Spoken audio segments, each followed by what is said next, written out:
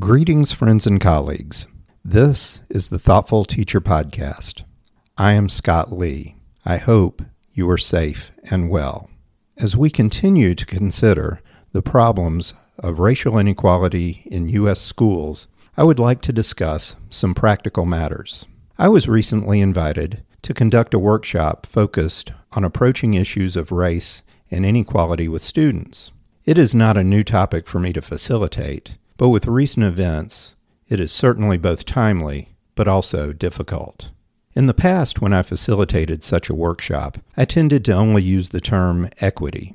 This time was different, as I specifically used the terms racism and structural racism. There is a very specific reason for this. School administrators usually wish to avoid talking about race and the underlying reasons why social class has been stratified in this country. I don't want to blame school administrators for this. Their job is fraught with political minefields that make avoiding some topics the safest course of action. And I don't want to get into the reasons for this now.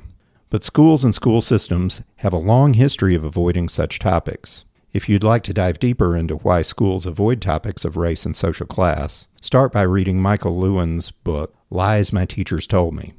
But the problem remains. There is a lack of will to discuss why we are where we are.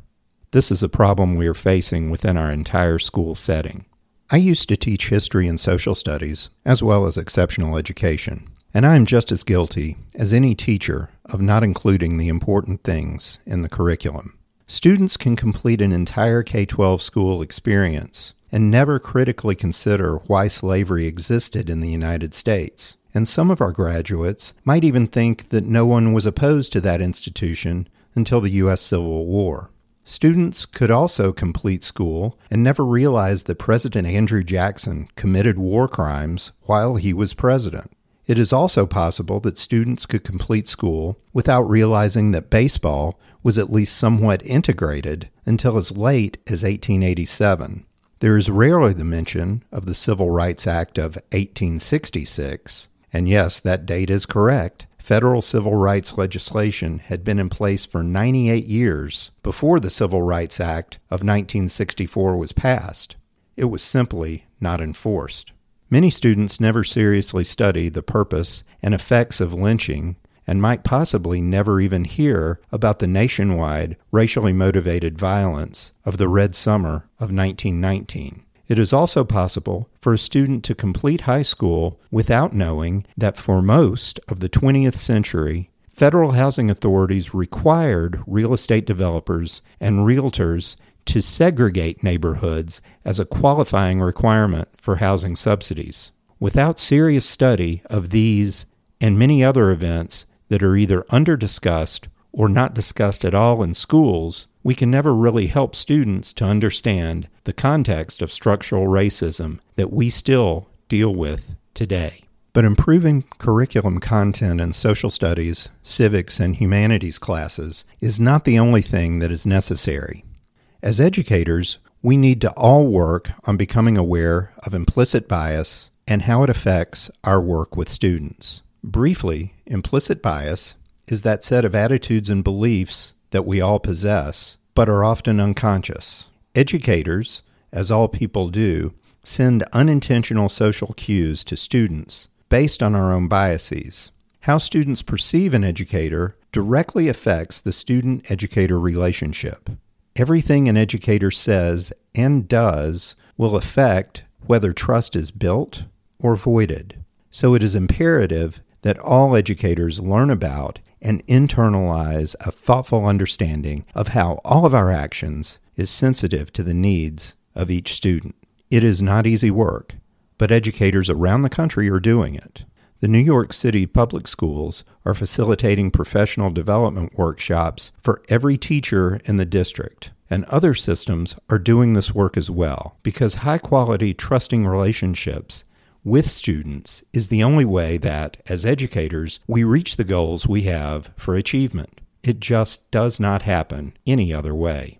I know this is a lot to digest as we look toward a school year that is going to be turned upside down because of the COVID-19 pandemic. But the problems we are facing with race and equity for all students are not going away. As a matter of fact, these problems with race and equity have been with us for much of the history of public education.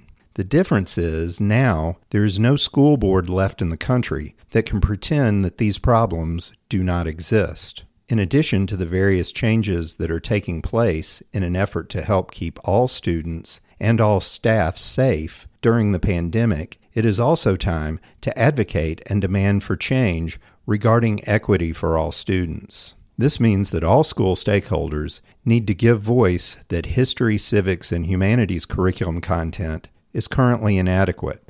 Many teachers, as well as myself, have voiced this in the past, but now the public's greater interest will make it harder for policymakers and their lobbyists to ignore. More importantly, as a profession, we need to say that we will individually understand and hold ourselves accountable for becoming more aware of our own implicit bias and do our part in improving practice regarding implicit bias. In addition, we should demand that professional development reflect this need and that policy at the school and system level will change.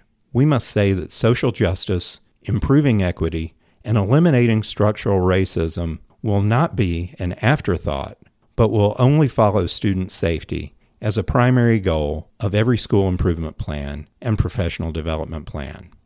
Our communities are counting on us, and more importantly, our students must have these changes if we really want them to be successful and hopeful for their futures.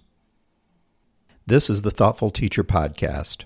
I am Scott Lee. Once again, friends and colleagues, stay safe and stay well. Let's not sit on the sidelines. This has been episode number 15. The Thoughtful Teacher Podcast is hosted and produced by R. Scott Lee, who retains copyright and is responsible for content. Transcript and notes are available at our website, thoughtfulteacherpodcast.com.